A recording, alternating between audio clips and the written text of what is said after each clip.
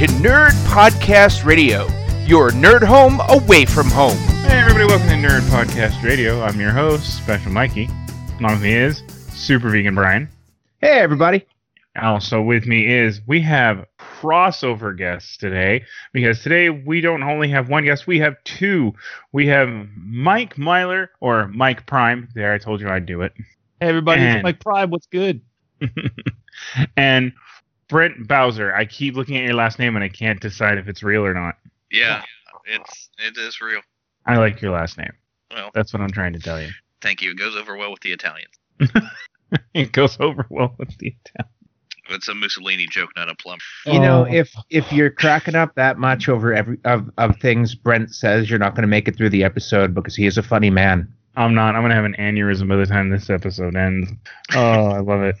So, but today we have both on. It's going to be great, and because I'm going to really enjoy this episode, to tell you the truth. Let's let them introduce themselves real quick. I know, Brian. I'm trying to get to it. I'm just okay, fine. I'm backseat producing. Go ahead.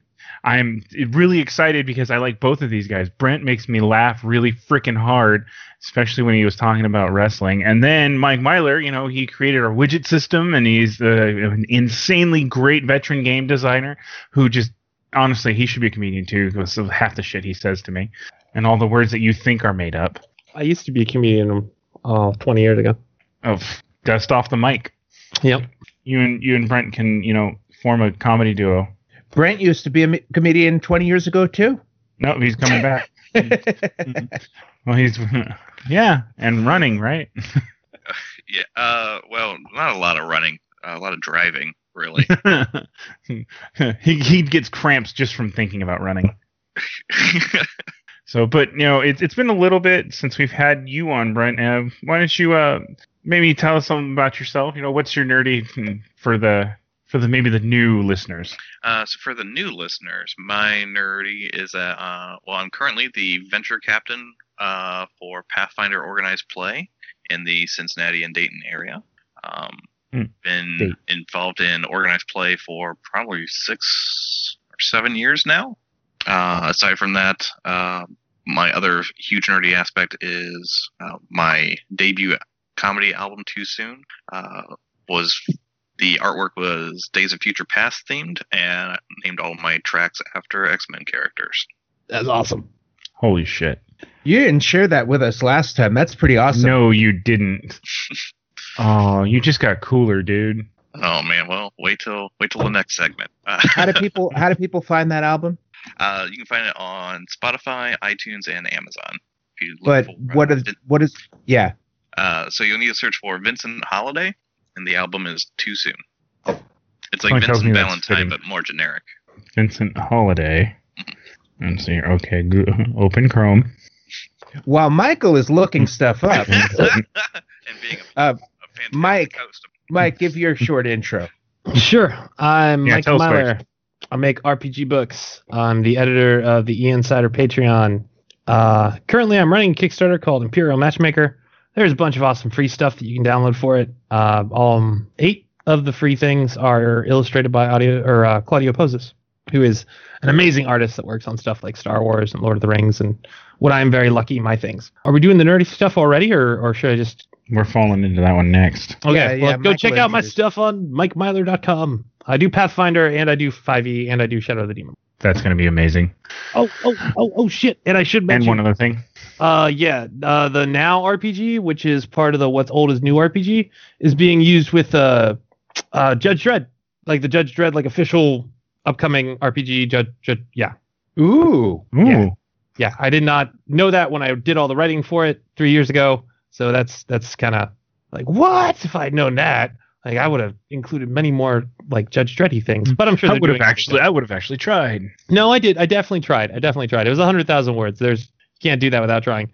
But yeah, I would have. It would have been more grim had I known that. I was doing 1980s action movies, and I'm sure it included more grim elements. But yeah, it's really cool. I can't All wait. joking aside, I do believe you are an amazing game designer, and I know you did your best. Oh yes. So, that being said, though, Brian, I noticed something today.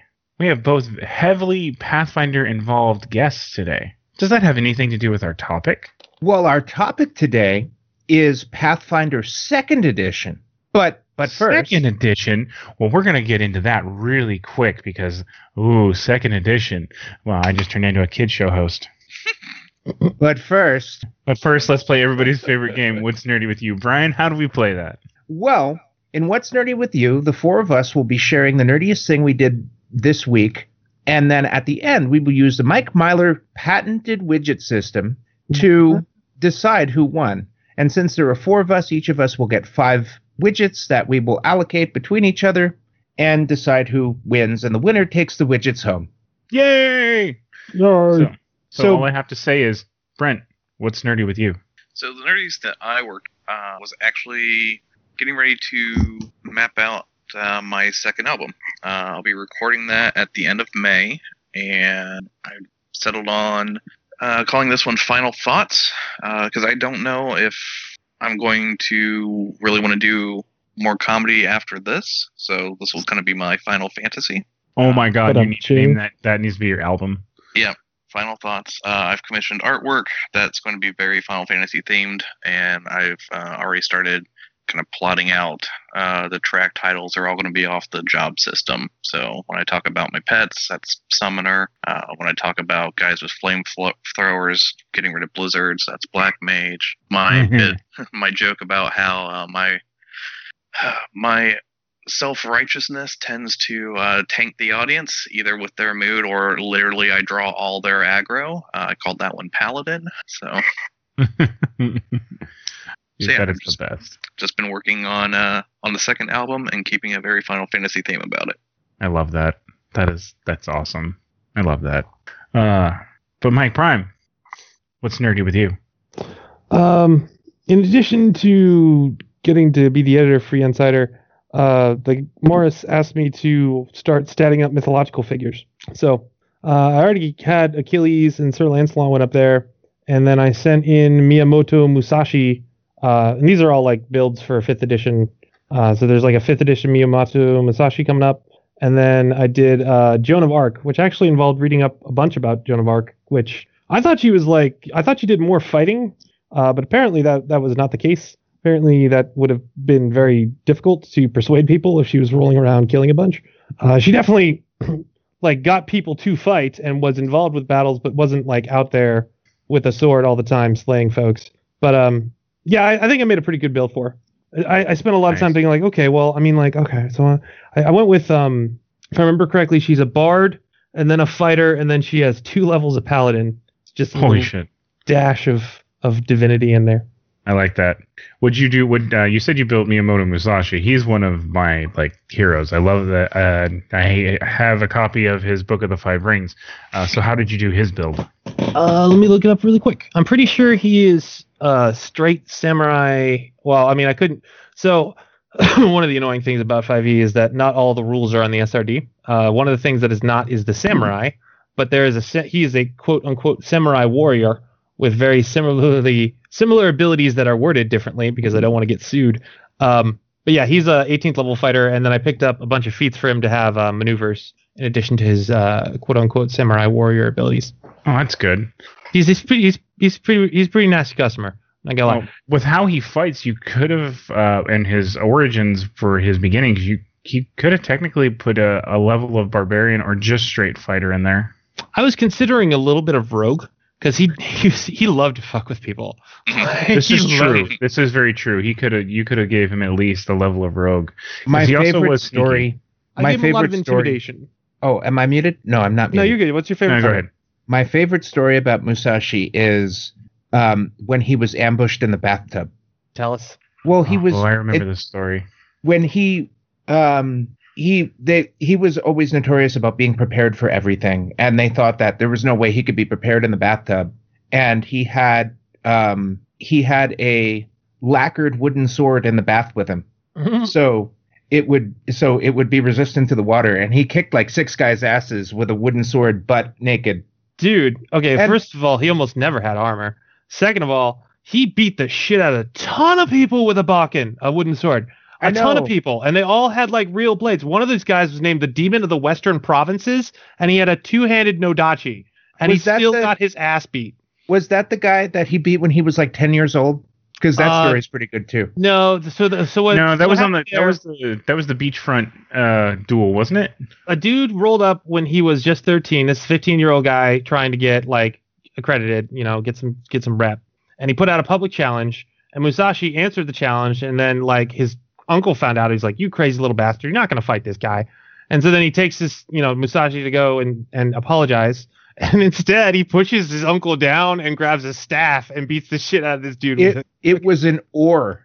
No. No. That's That's a different fight. I thought at first it was too. He beat a couple people with the oar.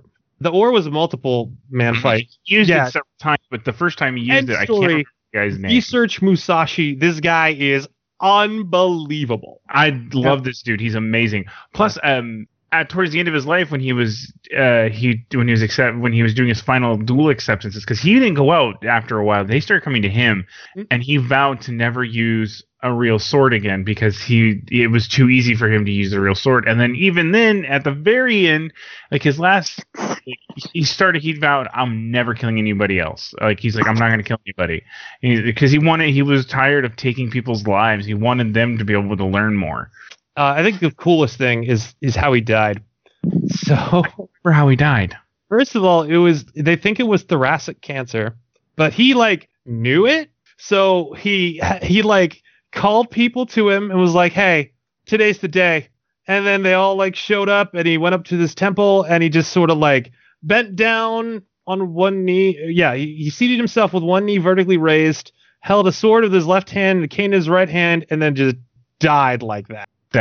He's fucking the definition badass of boss. Are you? You like motherfucker. Like, oh my God.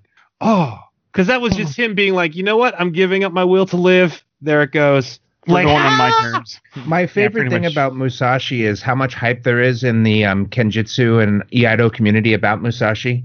You can buy an ore practice sword. Nice. Because I used to be involved in Iaido and Kenjutsu, and when I would shop for Bokens all the time, and ores are really popular. Oh yeah, why wouldn't they be? Yeah, Musashi's win.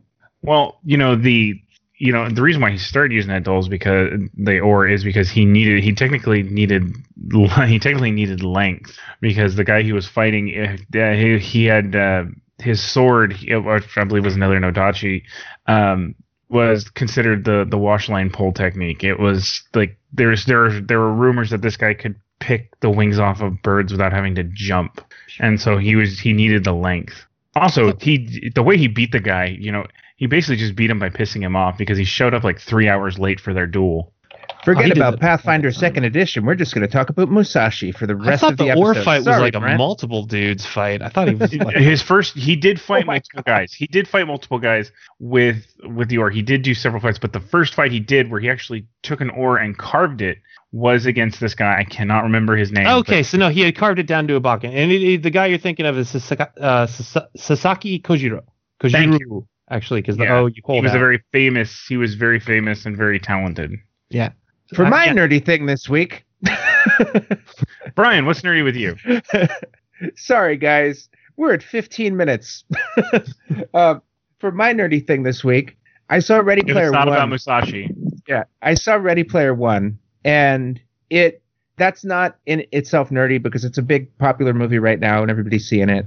But I watched this movie, and immediately after the movie was over, I called my fiance and went, "They referenced the Tomb of Horrors in it." I was so psyched about the Tomb of Horrors reference that through the entire movie, I'm just like giggling and happy because the Tomb of Horrors was referenced in this movie. I felt like such a nerd. That's beautiful, non-spoiler review. It was good. Non-spoiler review. It was good. So many pop culture references. Yeah, I want to see it because the story sounds really good. Plus, I want to see if I can spot it's not going to be hard to spot all the Easter eggs, I'm sure. Actually, it is. Yeah, there's a ton. There's so many. You're going to miss a lot. It's probably going to be the most rewatched movie of all time. Oh, I guarantee it. There's so many. Yeah, just to make people like pause it and screen cap and yeah. Oh yeah. There were a few that it was like a cartoon character would show up on screen for not enough time for me to register what it was and try to think about what it was that I want to see it again. Somebody's gonna watch it for 36 hours, just freeze framing it and taking screenshots of all of these like split second show ups. There were also some obscure 80s toy references that I would see it and go, I remember that kinda. I don't remember what they were called. Michael, what was nerdy with you this week? What was nerdy with me this week? Well, I'm gonna take you guys all the way back to last Saturday. And I well, this is actually going to take a little bit past that.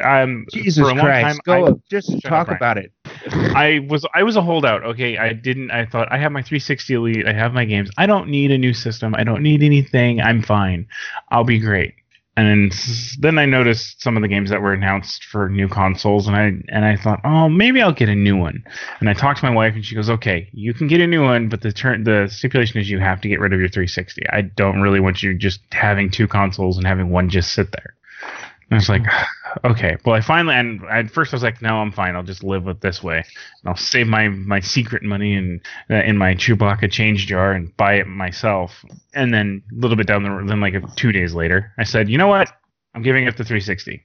So I walked into GameStop last Saturday with my 360 and like 25 360 games, my wife's Gen 1 Wii with all the components, and like 5 games, I think it was.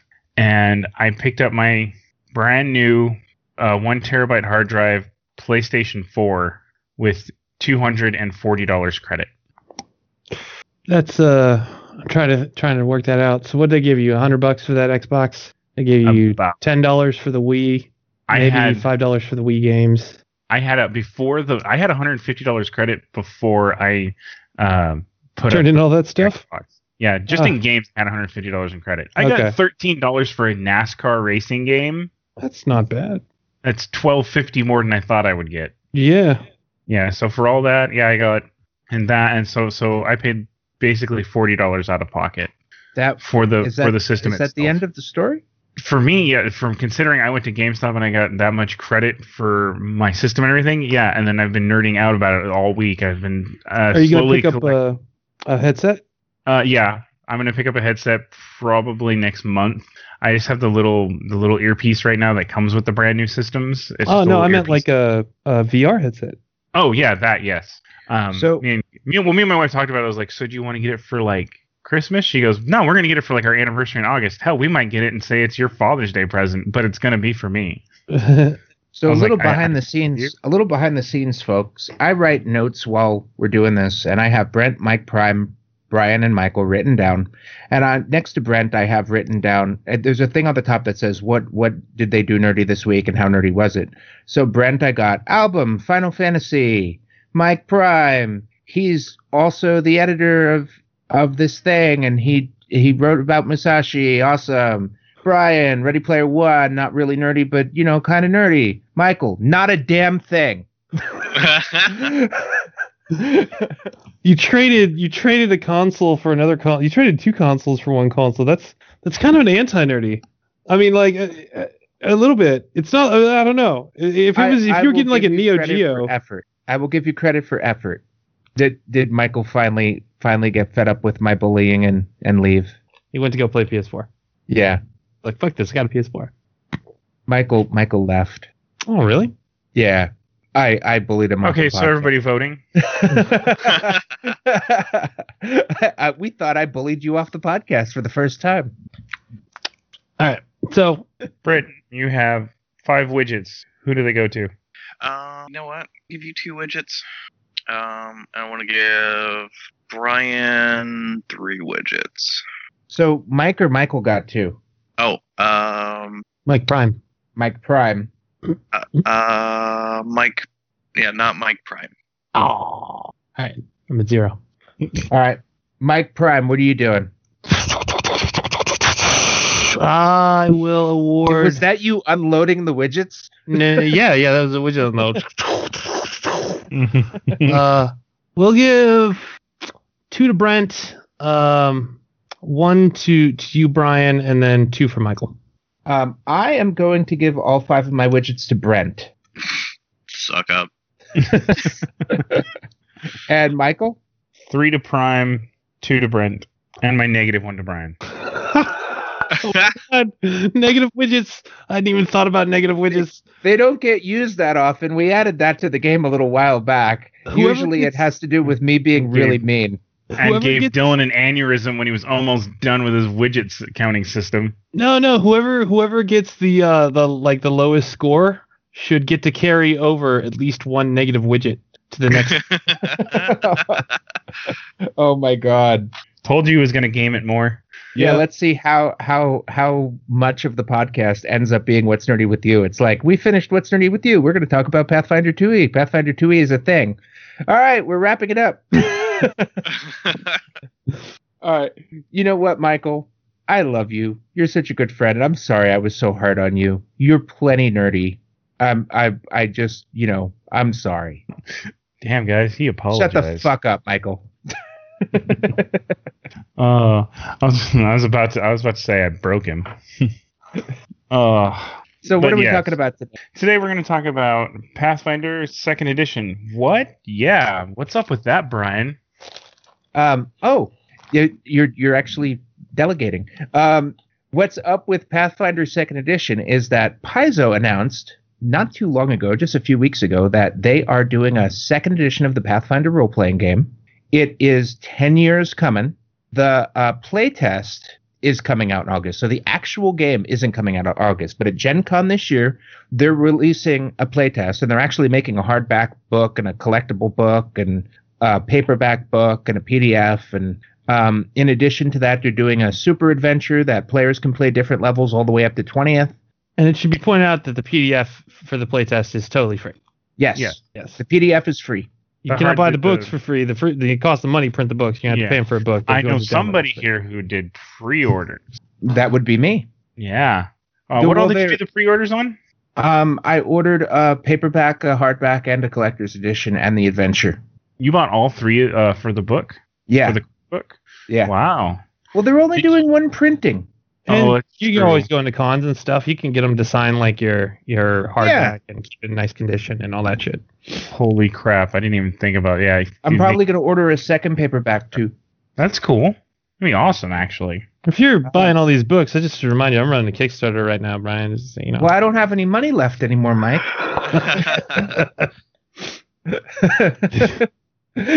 Anyway, yeah, it's definitely a long time coming. 10 years, as far as RPG cycles go, is extremely long. Most RPG, you can expect them to do a new edition within 6-7 years. So 10 is that's like wasn't there like almost a octogenarian 20-year gap between Dungeons and Dragons Advanced and Advanced Dungeons and Dragons and 3rd edition? Sort of, kind of. There were a lot of weird internal editions for the first 2 editions of Dungeons and Dragons. Like there's, I think 3 or 4 iterations of the first edition, and then 2nd edition itself has, I feel, at least 3 iterations. So sort of, they changed the structure and like started doing proper editions. And 3, the 3.5, and then 4th, right? he got really quiet when he said 4th. And 4th edition. It is Dungeons and Dragons. Though. I mean, called it Gauntlet. It introduced a lot of people to the Pathfinder role-playing game. I mean, it did do that. It did. The big question I have is, why are they doing a 2nd edition? And let's just get everybody's take on this. Brent, what is your take on it? Why are they doing a 2nd edition? I feel like you have to at this point. It's gaming in general. It's probably bigger now than it has ever been. And that transition to get into more tabletop, you really need to look at what has drawn people in the first place. You've got World of Warcraft, which is 10, 12 years strong. I mean, its numbers have dwindled, but those numbers are being made up in Final Fantasy XIV. You have Skyrim, which is like an insanely popular, best-selling. People are still playing it, and it's probably 6 years old or something like that. There's a lot. I fire up Baldur's Gate once a week. Yeah, there's just the video game genre has really pushed what people's expectations of a role-playing game are and what they're capable of and how the systems work. And I feel like there's always kind of been a little bit of back and forth between them. I mean, the very first Final Fantasy still had spell slots before going to mana, but it had a increasing number for armor class when THAC0 was still a thing. So I feel like a lot of people's expectations of what a role-playing experience and what a role-playing system are is much different than what Pathfinder and the 3.5 engine is currently offering people. Mathfinder is what we've affectionately dubbed the system. I agree with that completely. It definitely is a ridiculously complicated system. I mean, when you throw the advanced player's guide on top of the core rulebook, it turns into one of the most complicated role-playing games. Oh, see, I don't know if I'm with you guys on this so much. What you're talking about is generally the wider acceptance of and popularity of the fantasy genre, period, right? The fact that video games are getting better and that there are more fantasy games and like Skyrim gets a ton of cred is dope, but like how that translates to tabletop RPGs is not nearly, I think, as like if you were to survey new RPG gamers, I think you'd find a lot of people who got into board games and then got into RPGs, or who caught onto this whole crazy streaming wave. Like there are billboards for D&D actual play games, like physical billboards that people pay thousands of dollars to put up on highways. Like that's huge. There's never been anything like that before. You know, Brent and I come from an organized play background. Yeah. And from my experience, a lot of people who are jumping in for the first time in organized play, most of them are coming from a video game.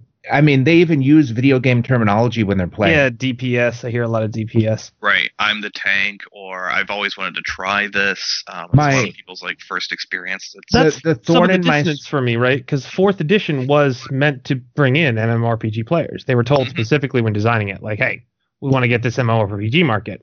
And it fell flat on its face. So the transition from there seems like it's a hard one.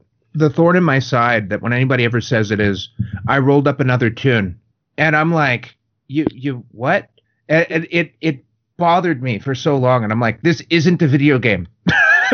Right.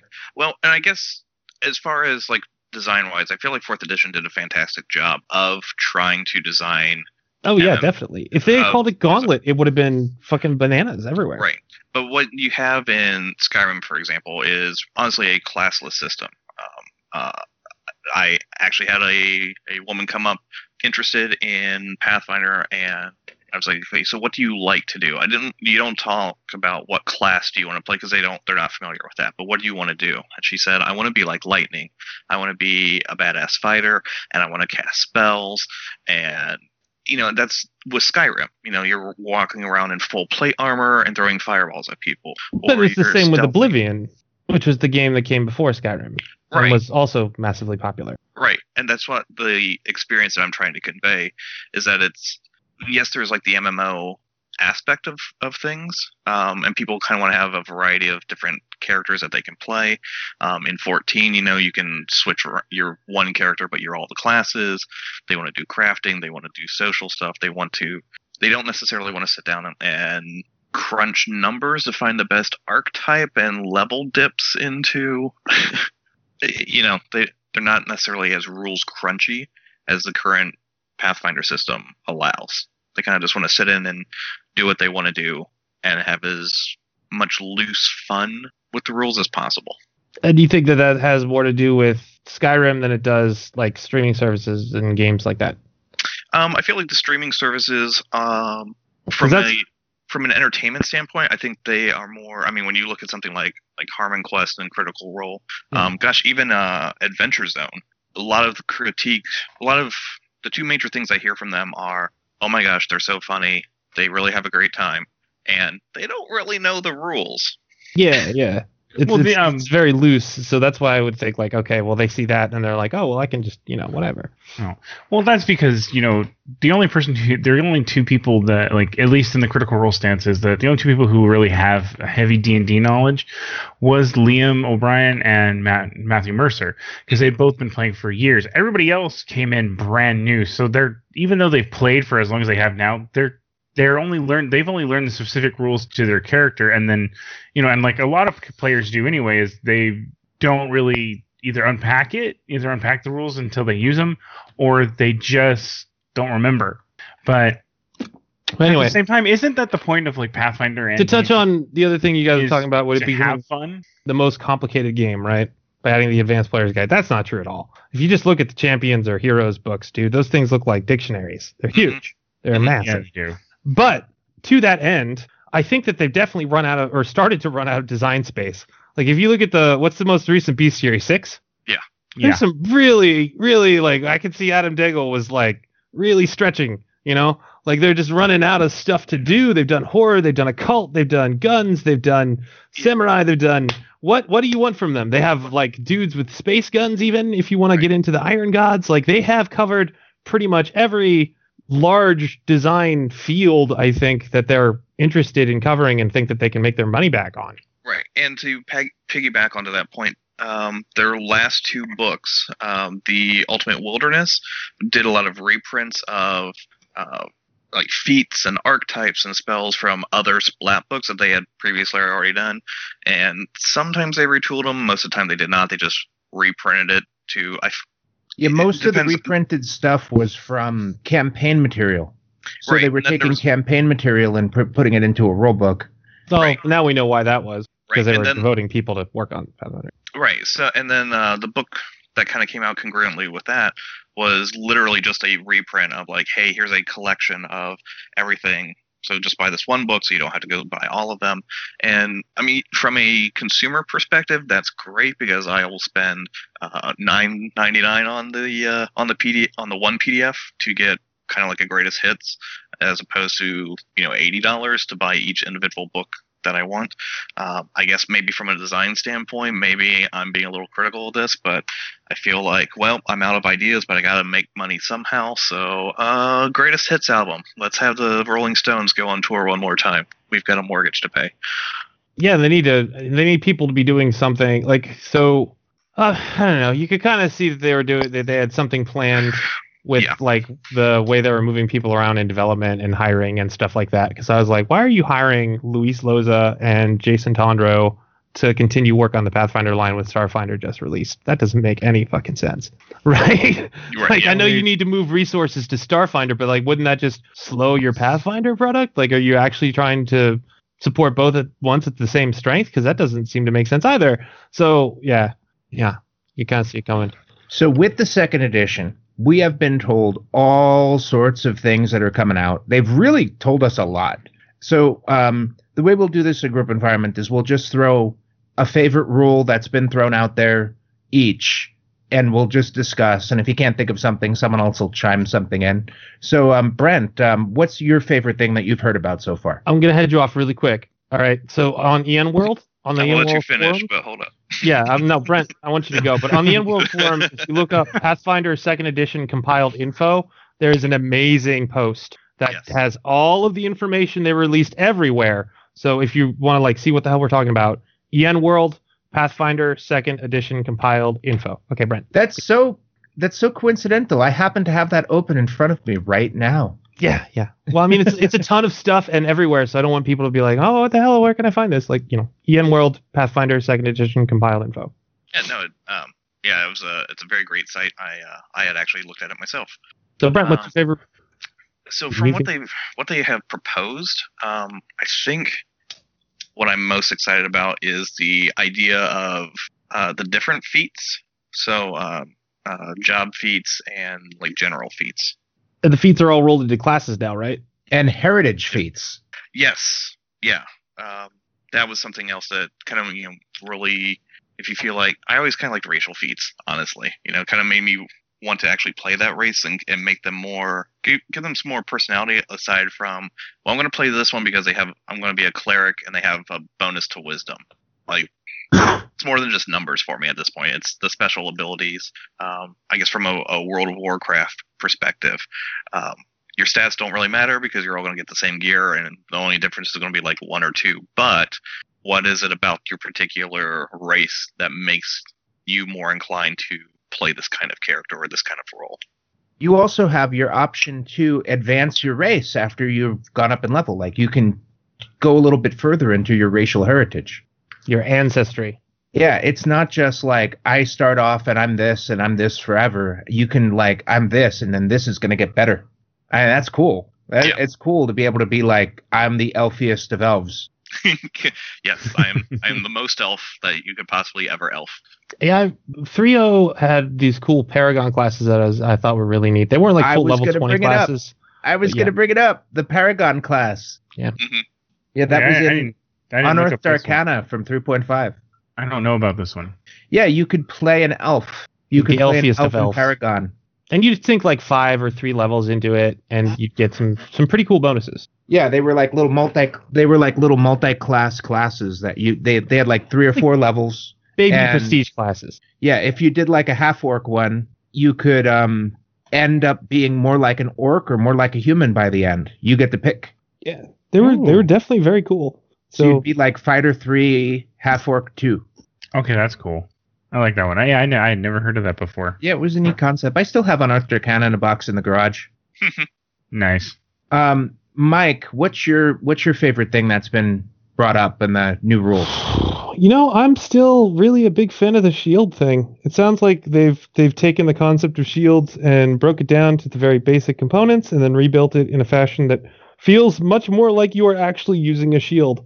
How does the shield thing work? All right, so from my understanding, it's that you carry it around and you get like a shitty bonus if you just got it like on your arm. But if you're actively using it, then you can your bonus to AC goes up and it soaks damage. Like you take whatever the damage that you would be dealt and you subtract the shield's hardness from it. So like the shield has genuine utility. So this Oh, wow. is actually how it works. I listened to the podcast. You don't get any bonus at all for carrying the shield. Oh, no bonus at all for carrying. Okay.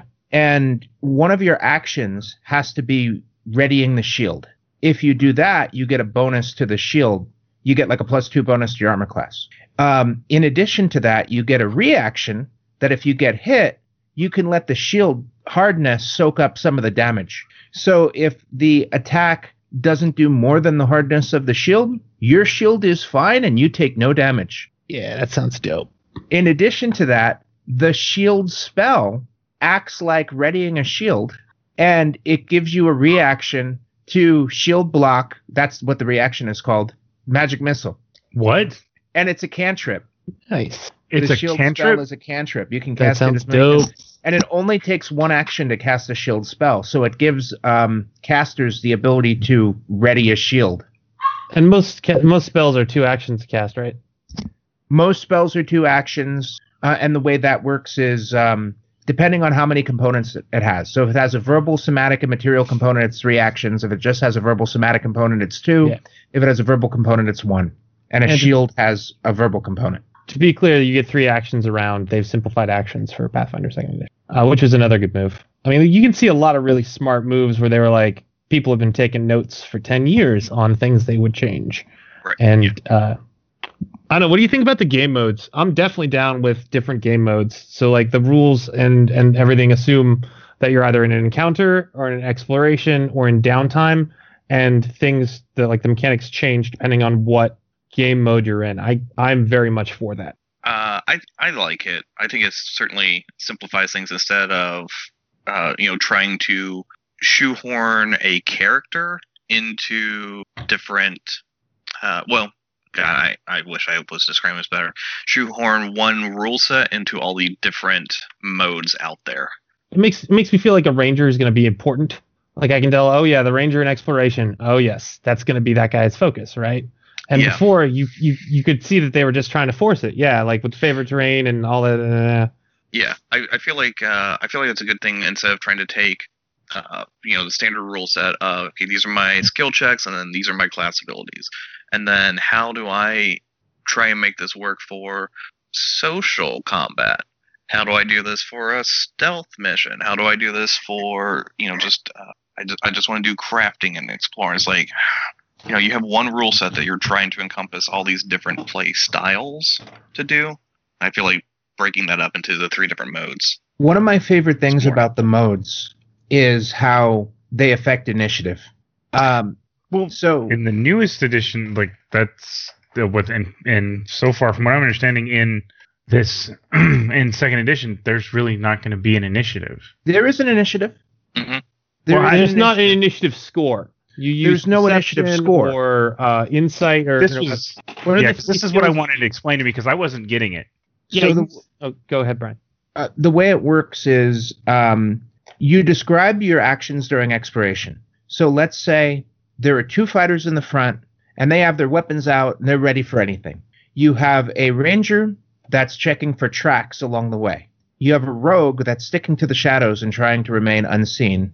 And you have a wizard who is, looking at his arcane texts and casting detect magic every once in a while. The fighters, once the encounter mode starts, they roll perception for initiative. They use their perception skill. The ranger, if the tracks actually come into play, they roll their survival check for initiative. The rogue rolls stealth for initiative.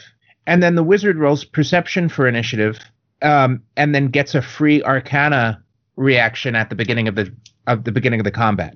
Because now all recall knowledge and knowledges and stuff like that take an action. Did I describe that well?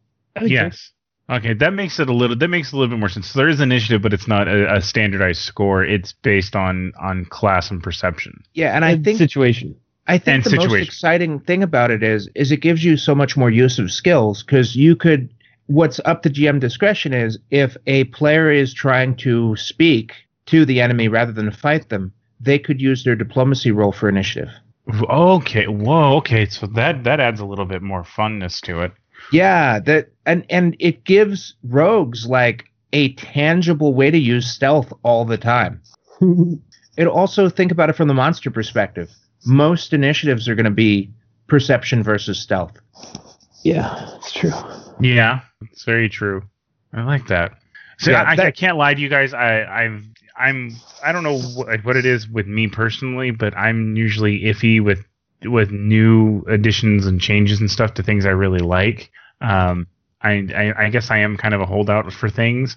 I've played Pathfinder for so long, and I've really enjoyed the rules formats. I've learned them, and I think they're fun, and I know how to work them some. But when then they announced 2E, and I read through some of the rules and everything, it scared me, and I'm still kind of like iffy with it. But at the same time, I have this like deep innate excitement for it. Do you kind of get what I'm saying? Yeah, no, I get that. I mean, you love this so much that you're afraid of like, no, don't change it. It's fine just the way it is. We're comfortable with it. But I mean, this is a whole new game that we get to go learn. Yeah, that's kind of like where there's excitement for me, is because it's a whole new game to learn, and it's from us, and it's from like a trusted system. It's from the people that gave me a trusted system that I like so much. Well, this is not only a whole new game you get to learn, this is a whole new game that you have the opportunity to shape it, because this is a playtest. So they have a lot of rules jammed into the game right now. The rule book's going to be 400 pages long. So yeah, that one like took me back a little bit. If you get engaged in it, you can actually shape what the game ends up actually being. You can share what you don't like. You can try to play the game and share what you don't like. You could read the book and say this doesn't work and post on the forums, and other people will post too saying, no, I think this works, or yes, I don't think it works. And they will respond to what fans want in this game. That's how they're designing it. I think some of that 400-page count is definitely getting devoted to like Galarian IP that's becoming part of the SRD for this one, I think. Yeah. They talk about how they are infusing more of Galarian into the core book. Well, I think a lot of the page count's going to go to now you have things like 4 levels of success when you roll a check. Oh no, I'm sure there's going to be lots of new rules. I'm just saying, don't expect that all of that 400 pages to be new rules, because they are telling you that it's not that way. Yeah, it's gonna be a lot of stuff, and it's probably gonna surprise us when we actually see the book, because there's gonna be a lot of stuff that we don't even know about yet. Yeah, like we don't know how grapple works. I'm excited to see it. I hope they fix grapple. Yeah, that'd be nice. I mean, I like how grapple works in Starfinder. It's probably gonna be similar. Yeah, I think you're gonna see a lot of Starfinder mechanics in play. It's the same way you see Starfinder, or you see what was that one they made? Unleashed, Pathfinder Unleashed mechanics in yes. Or Pathfinder Unchained. I'm sorry, Unchained, Pathfinder yeah. Unchained. You find mechanics from that in Starfinder too. You know, like they're constantly testing the waters with new products to see what sticks to the wall really well and what doesn't. Yeah. So this being a playtest, Brian, you're right. It's gonna, the shaping. It's gonna be us shaping it, and that really does excite me, especially with everything. Because I don't know, with Pathfinder, as it is now, they have put a lot into it. And so seeing how it's basically tailor shaped to how we want it after this playtest goes through and they start opening their forums and taking their information notes through cons and whatever and however else they're going to do it. Oh, they're already doing it now. I'm promising. They already did start. Okay. Oh, I'm sure they did. There's a ton of response and they're very responsive people and they're saying, oh God, everyone's losing their mind over this. We should maybe circle back around. And I guess it would be asinine to think that they weren't already putting their ear to the ground to hear the early rumblings. Oh, absolutely, for sure. From your designer perspective, where do you think they're at with the playtest right now?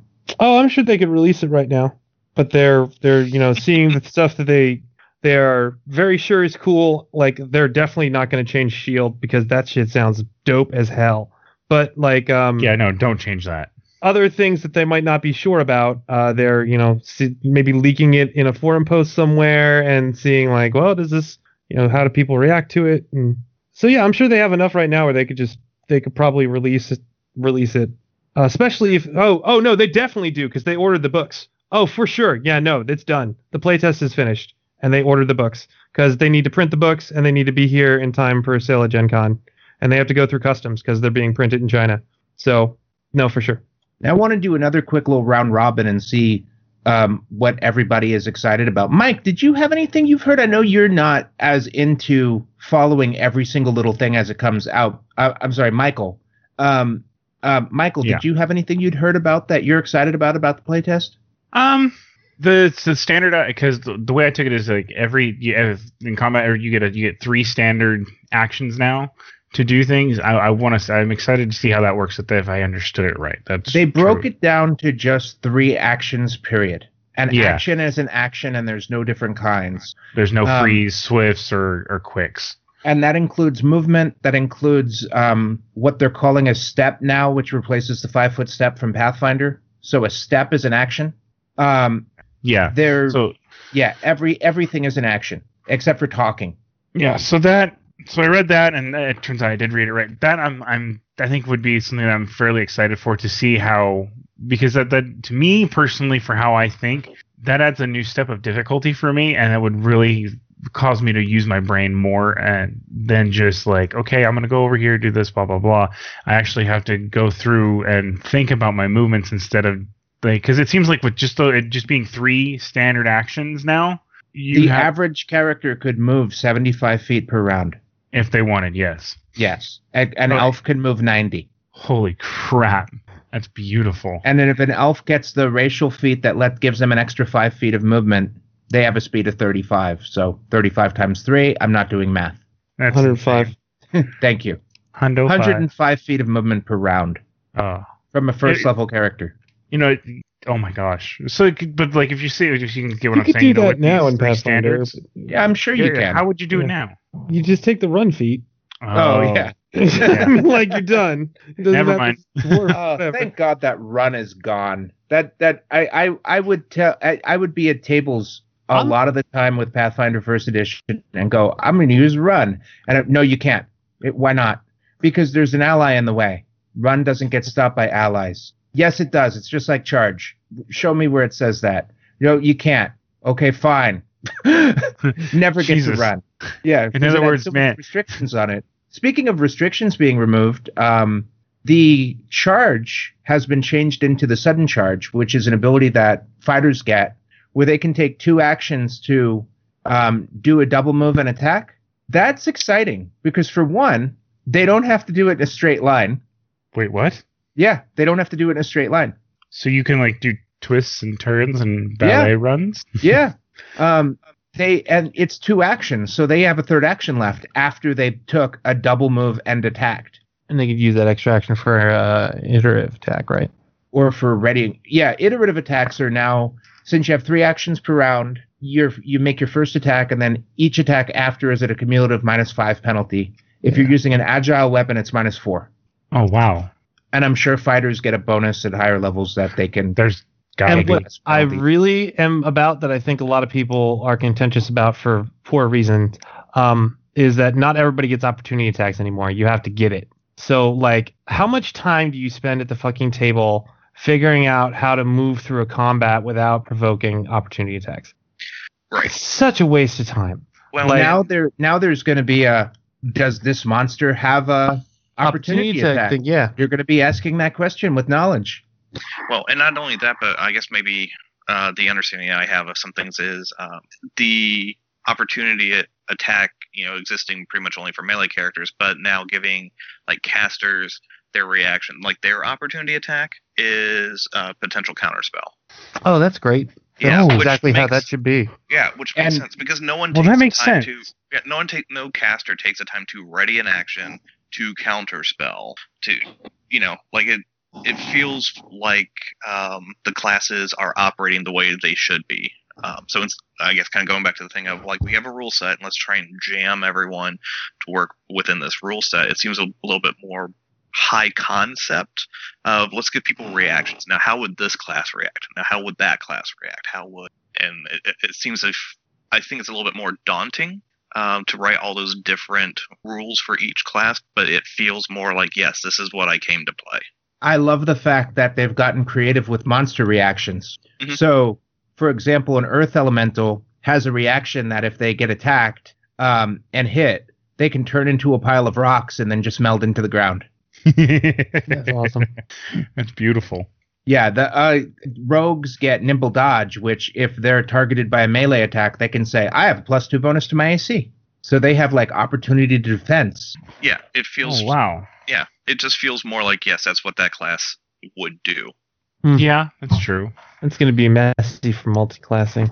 You're right. Which is honestly why I kind of, as much as I love multi-classing, Yeah, but that's what because thinking, I'm like, shit, that's going to be a fucking mess. Yeah, I mean, I love multi-classing because I'm a min-max junkie, but I also, I guess that kind of goes back to my point of the experience that people get. You can't multi-class in video games, really. This is what my character does, and it does it to the best of its ability, and then you have to get a little creative and say, okay, well, even though I'm primarily a blaster, I also get one crowd control, and I get like one dot, and then I have some movement powers. Even though I'm primarily the tank, I have some area effect sweeping attacks, I have these kinds of taunts, and then I have just a little thing that will let me heal. Have a little bit more not necessarily well-rounded character, because that's, I think, very defeatist and more bard-like, but just little dabbles of here and there, and this is what my character does. Well, that is some awesome points. We're almost out of time, so we got to do wish lists. Oh, We got to gosh. say, what do we want to see? Now, Brent, you go first. Hands down, dex to damage for agile weapons, monk unarmed attacks, and ranged weapons. I feel like that is just 5th edition got it right.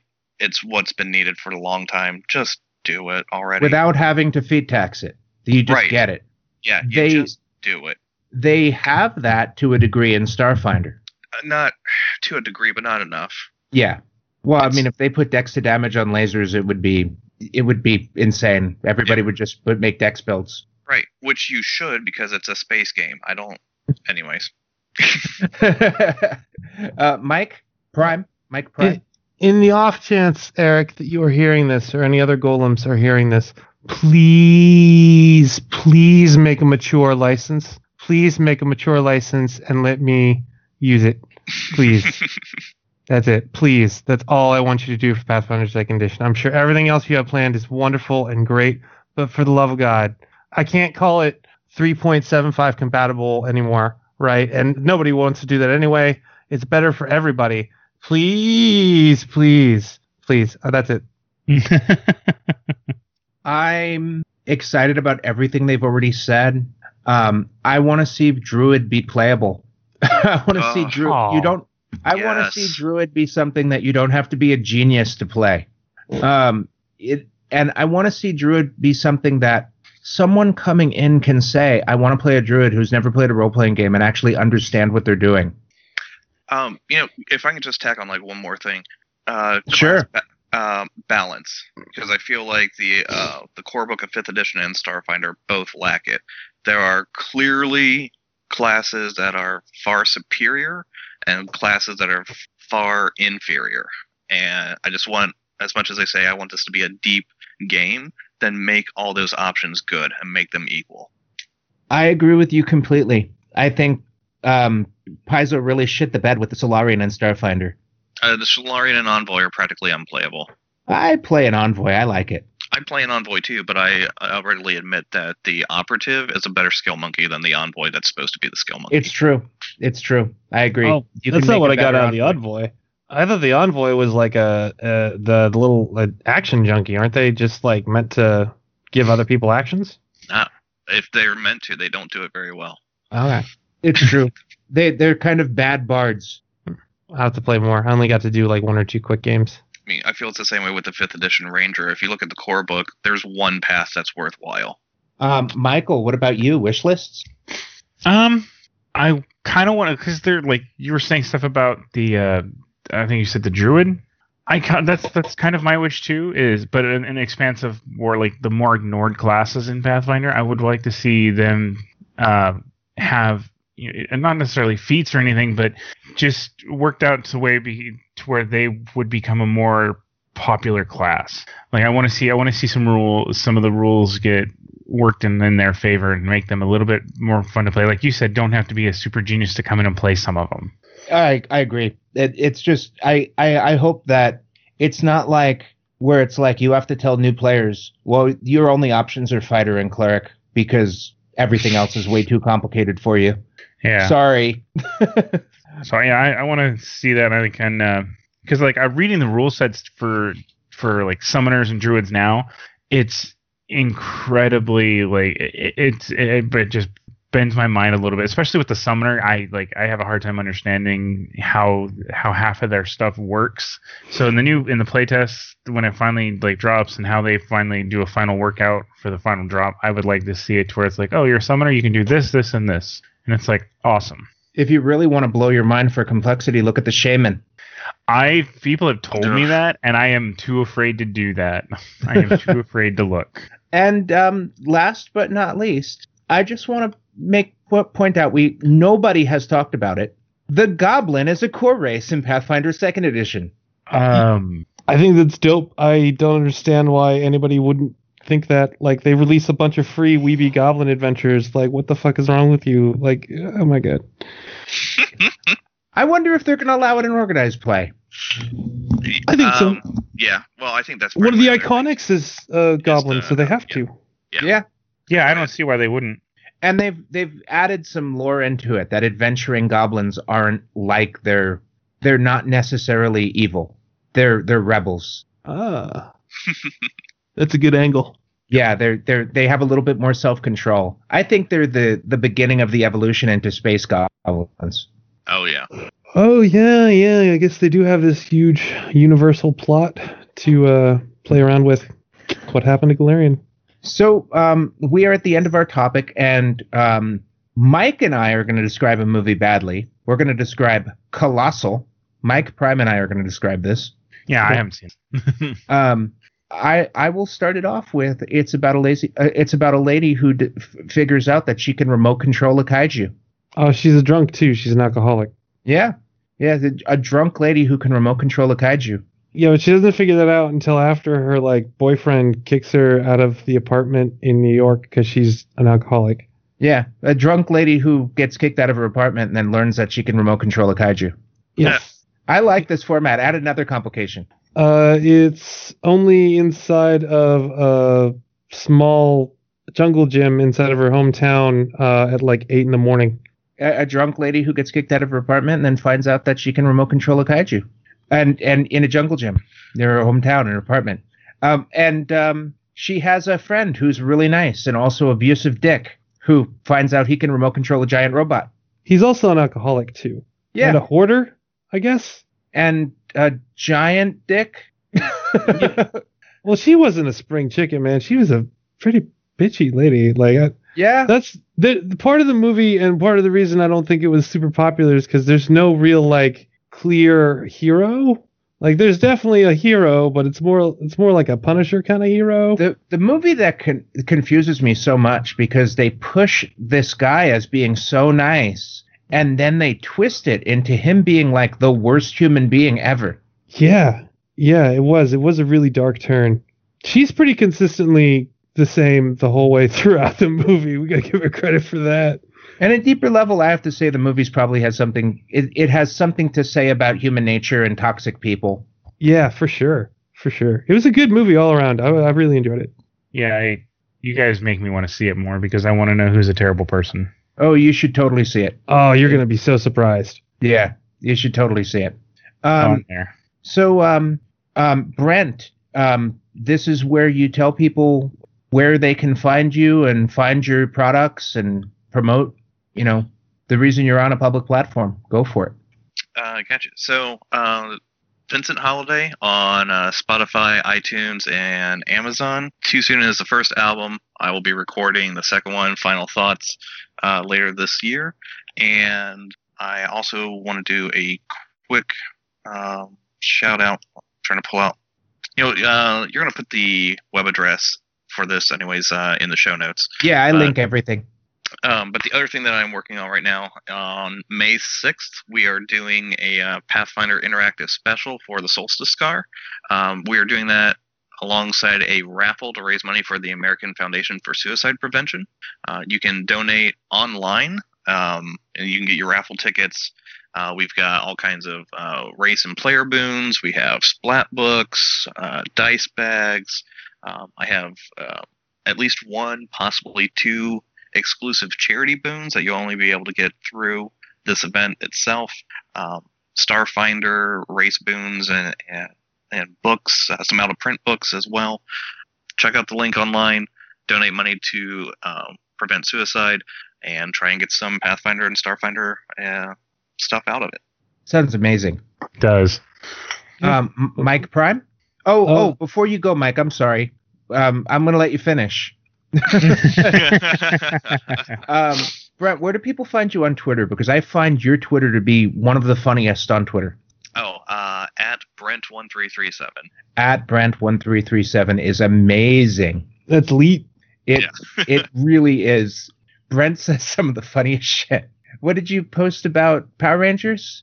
I love that sometimes I'll get a random thought in my head and Google things and they already exist, like the Xenomorphin Power Rangers. I'm gonna let you finish, but real quick, you brought up Power Rangers. I actually bought the first issue for the Shattered Grid event in the Power Ranger comics. Yeah, you were talking about that last week. You were about to go get it, I think. How was it? Yeah.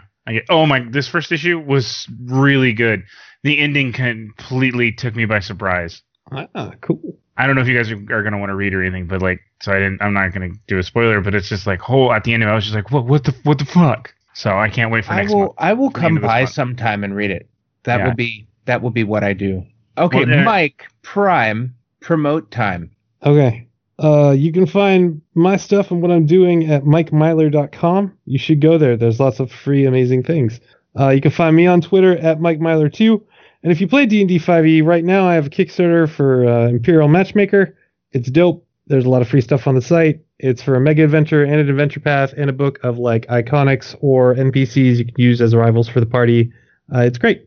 If you don't play 5e and you play Pathfinder, and that might be what you're here for, if you're still playing Pathfinder and you want to get a great adventure to smash Nazis and also smash Nazis in real life, go to OperationNaziSmasher.com and you can buy a copy of Operation Nazi Smasher, and all the proceeds will go to the Southern Poverty Law Center and Black Lives Matter.